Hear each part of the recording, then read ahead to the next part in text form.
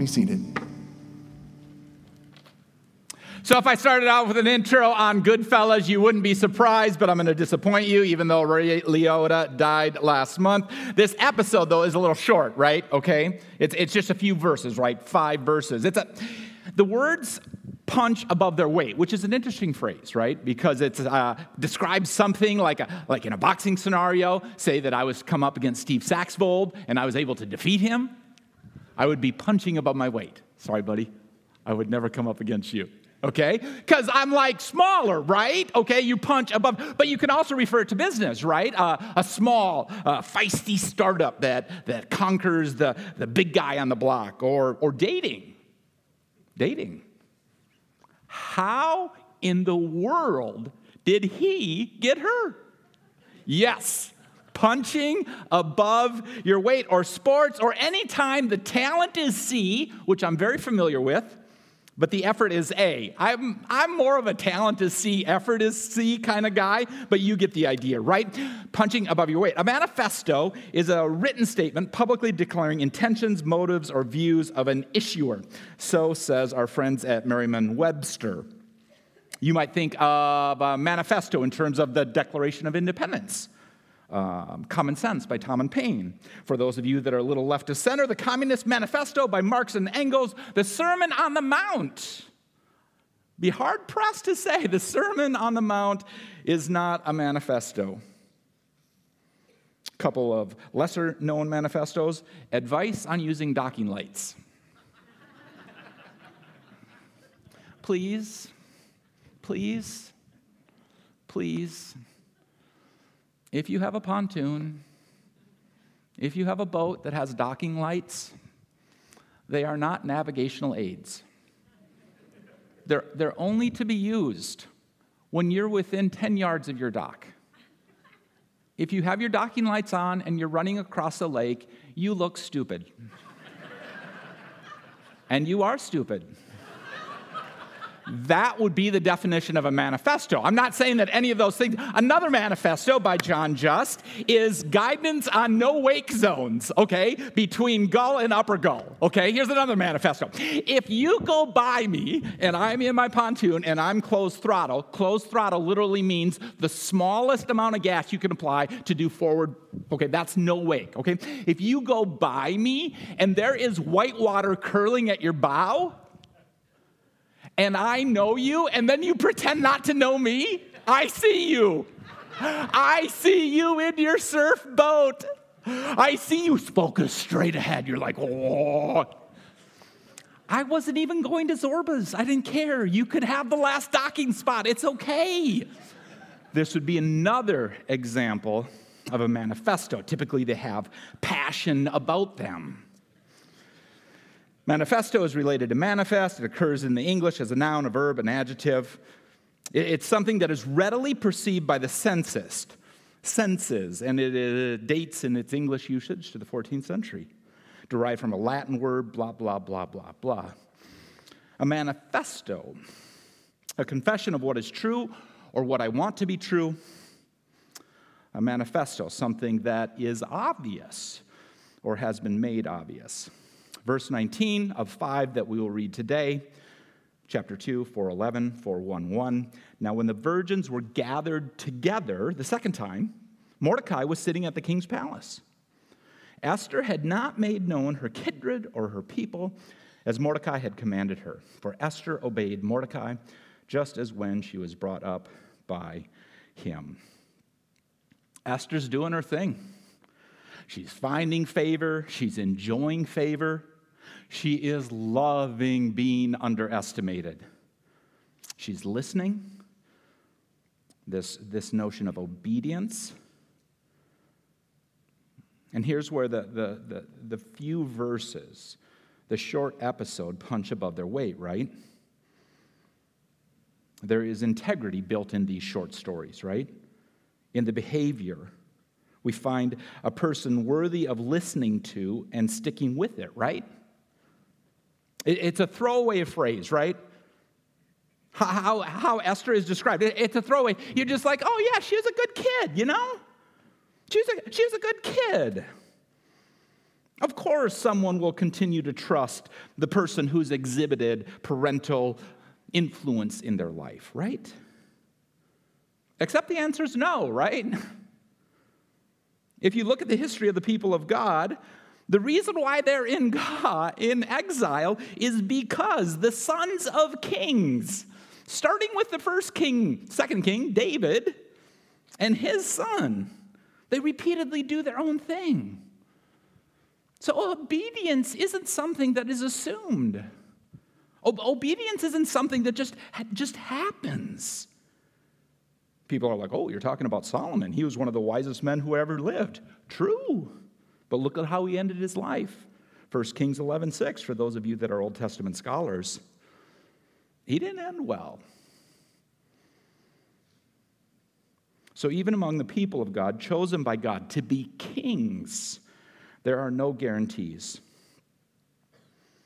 And I think in this short throwaway phrase, for Esther obeyed Mordecai just as when she was brought up by him, we find this notion that Mordecai is wise and Esther is wise.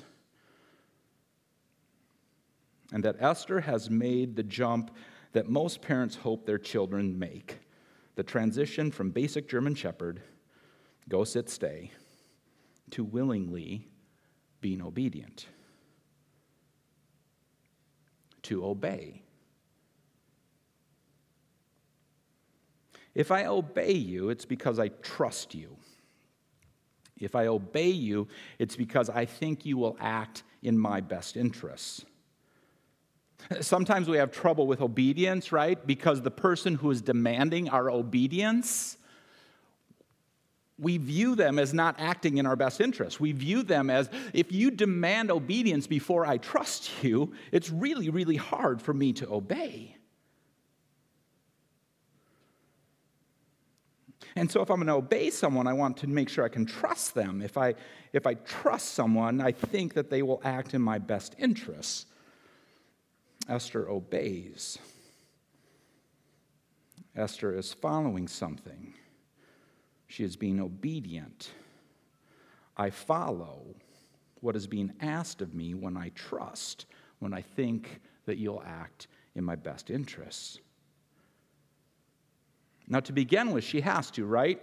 Basic German shepherd, every child, a 2-year-old. You pick them up, you put them down, right? There's no way you can't. I mean, it's kind of like the law of gravity. You have to obey the law of gravity. We used to say a thing when we were rock climbing on the North Shore, place thy protection well, unless the ground rise up and smite thee. Obey the law of gravity. You don't have a choice. And some of us find obedience very easy. Most of us find obedience very hard. It's a choice, and sometimes it's selective, right? I choose to be obedient here, but maybe not here.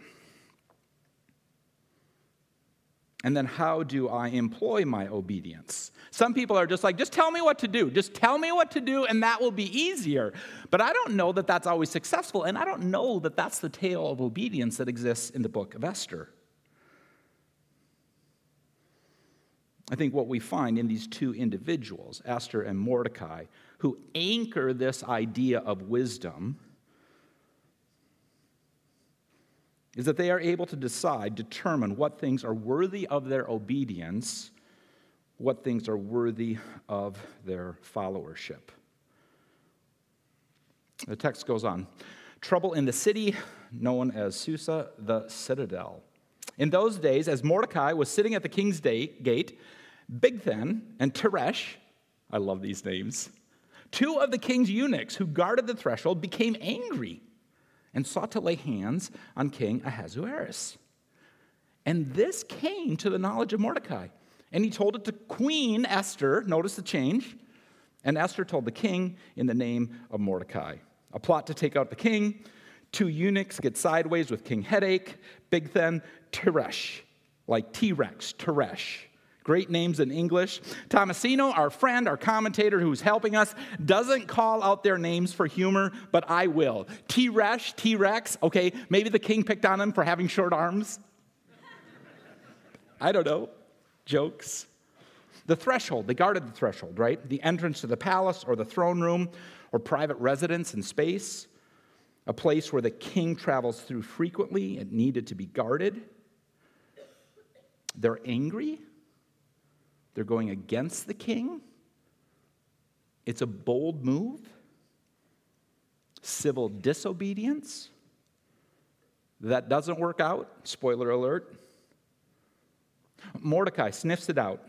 So many questions, right? I want to know so many things about, okay, so how does Mordecai function in this, okay? Is he just on his own? Does he have a team of individuals that he works with? I mean, is he kind of a mole, like a guacamole, or does he have a network of agents? And why does he even care about a king who is keeping his people in exile, who has forcibly removed his daughter from his care and custody and brought her into this Persian harem, put a crown on her head, and called her queen? Does he view the king as an ally? Or does he view this as an opportunity for Esther to further her influence? The text tells us none of these things. Could he have sat this one out? I don't know, maybe. He didn't. Was there a risk to him? Why did he do what he did? What was the motivation? What was he thinking?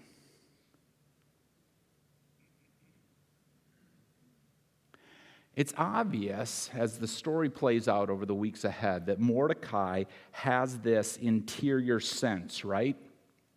Of what's right, of what's wrong, the places to make a stand. And this cat is an interesting mix, right? Because here, in these short verses, we have civil obedience, defending the life of the king. And in just a few short verses, we'll have civil disobedience. We see the one here, and the other one will come next week. And the question, right, is how do you know? How do you know when to take a stand? I mean, how do you go like, here's where I'm going to die. This is the hill that I'm going to die on. Here's the hill that I'm not going to die on. I'm going to get away from this hill. How do you know? How do you make these decisions? Life is complex.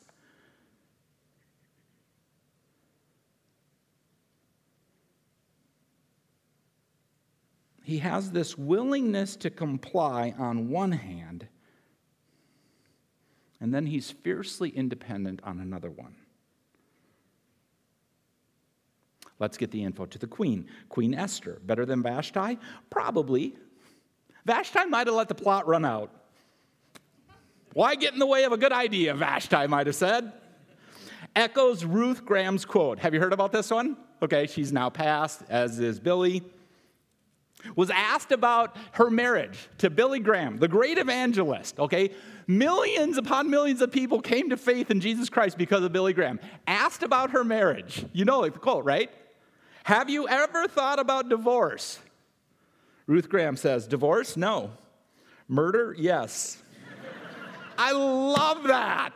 It's so perfect. Tanya's like, yes.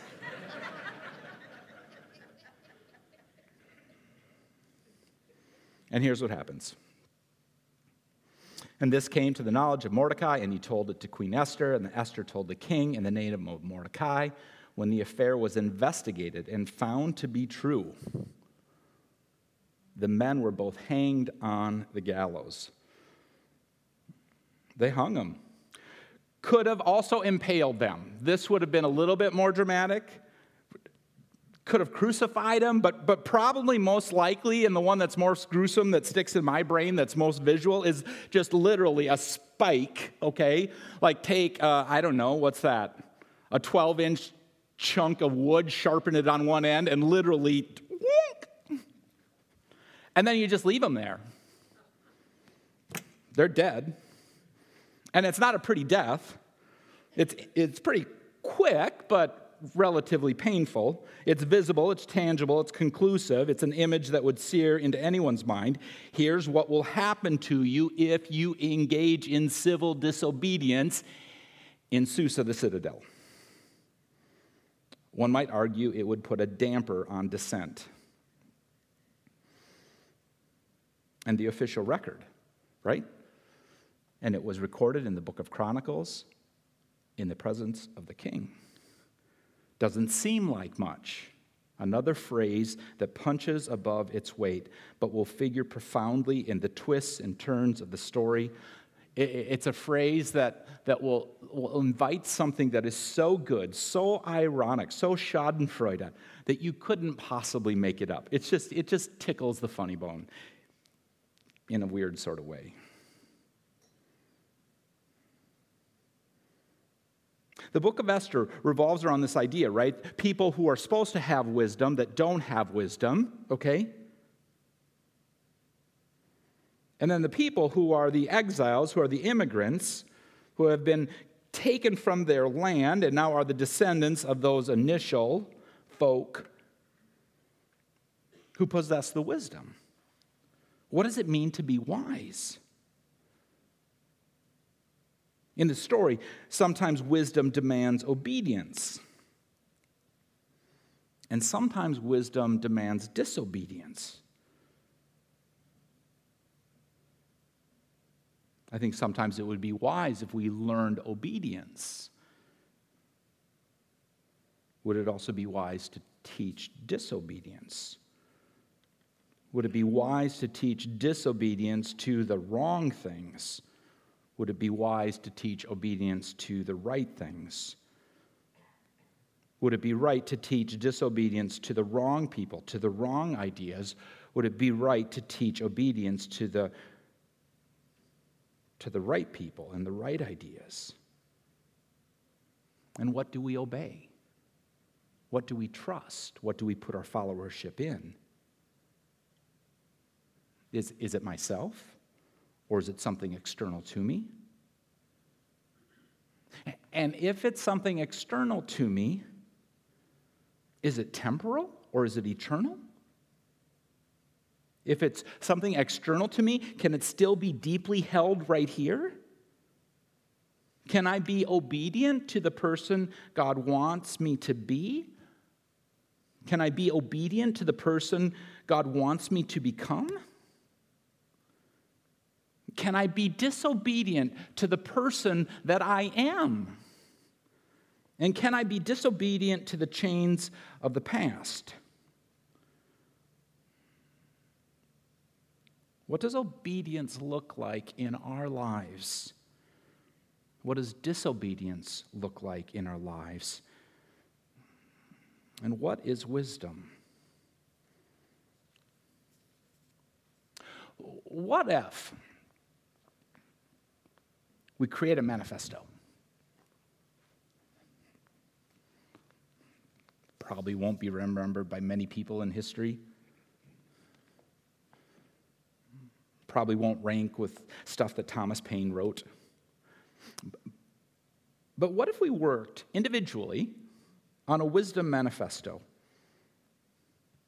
Declarations of things that were true, confessions, things that should be obvious, things that are important to us. What is wisdom, and what would it look like in our lives? Well, where would you start? Giving you a task. Manifesto on wisdom. What would you do? What would you start with first? Some people who like Proverbs would start, the fear of the Lord is the beginning of all wisdom. Man, I agree. I got you on that one. It's just that a lot of people who quote that verse really don't believe it. So if you're going to quote that verse, then we should believe it. And while that's super important, I kind of want to start with a little more introspection. Because I know people who know that proverb who are not wise. And I think for me, my manifesto would start off with, I'm not wise.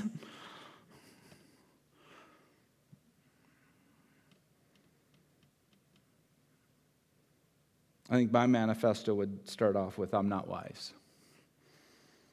I think my manifesto would start off with, I'm broken.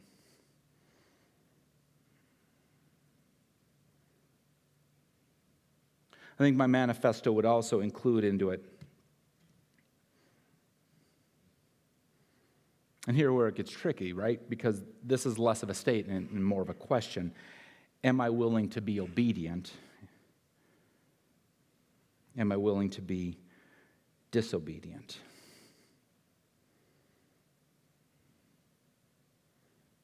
And maybe one more for this week. Am I willing to let an outside voice, a Mordecai, speak into my existence? Because it seems like in this story, wisdom has a mentor. And wisdom has the ability to listen to a mentor.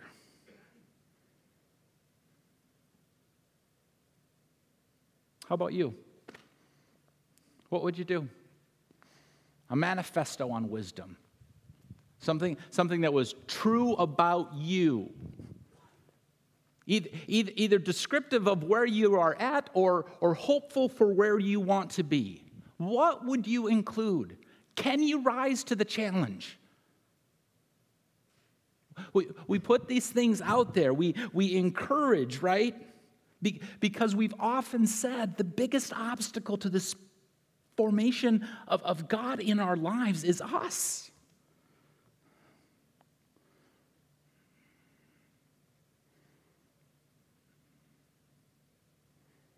Are we willing to allow the unseen power in the book of Esther access to our lives?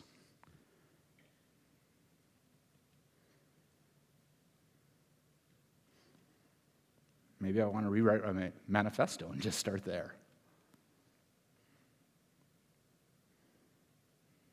Father, I want your unseen power at work in my life.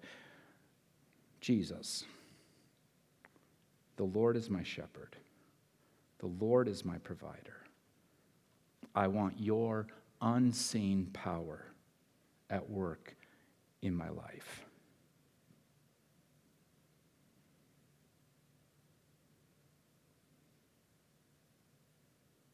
What would you include in your wisdom manifesto? Please pray with me.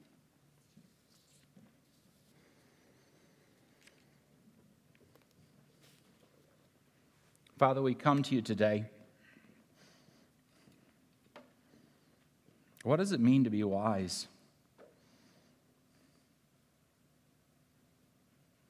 What does it mean to follow? What does it mean to trust? What does it mean to be obedient? What does it mean to be disobedient?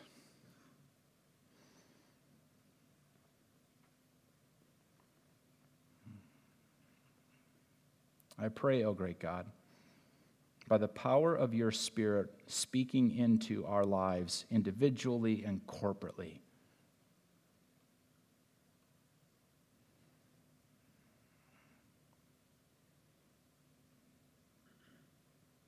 we will ignore the notorious, unpredictable self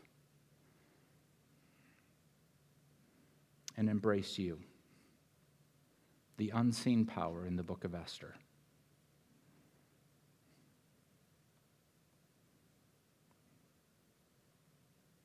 Father, thank you for this time. It's in Jesus' name that we pray.